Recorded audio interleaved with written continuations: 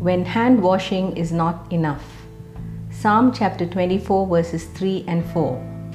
Who shall ascend the hill of the Lord, and who shall stand in his holy place? He who has clean hands and a pure heart. This is a season when there is a major emphasis on hand washing and hand sanitizing like never before. This precaution is basically to safeguard us from the attack of an unseen virus.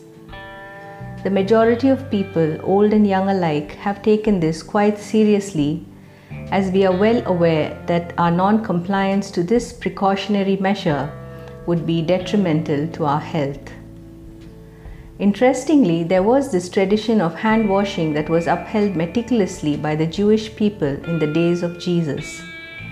This is mentioned in Mark chapter 7 verses 3 and 4.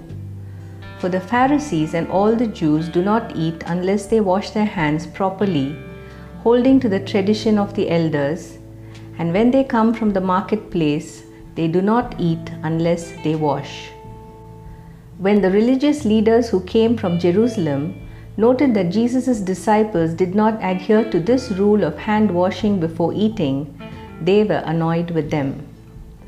This was Jesus' response to these critics in Mark chapter 7 and verse 6. You leave the commandments of God and hold on to the tradition of men. The traditions of men, all of which were superficial, had taken priority over the commandments of God. There was another important message Jesus conveyed to the people and later in detail to his disciples in Mark chapter 7 verses 14 to 23. Jesus told them that nothing that goes into a man will defile him. As it goes into the stomach, the good remains and the rest is expelled. Rather, that it was what came out from within the heart of man that actually defiled him. He went on to list the things that defile a man in Mark chapter 7 verses 21 and 22.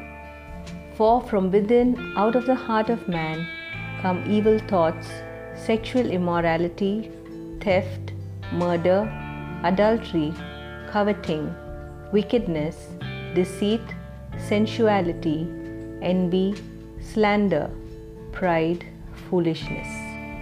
We may wash off the virus on our hands with soap, but there is the virus of sin in our hearts which only Jesus can cleanse. Jesus, the sinless Son of God, died on the cross to take on himself the sins of the whole world.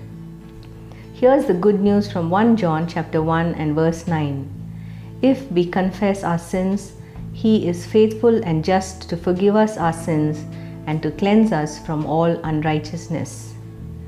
Let's take all the precautions we can to wash our hands and be safe. However, we need to remind ourselves that our hearts need that divine cleansing from God. Let us face the fact that death is inevitable for everyone born here on earth.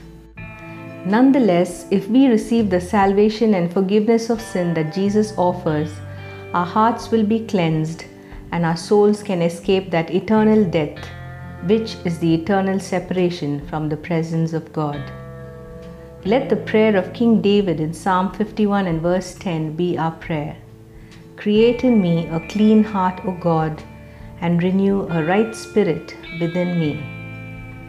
May we heed the words of Jesus in Matthew chapter 5 and verse 8. Blessed are the pure in heart, for they shall see God.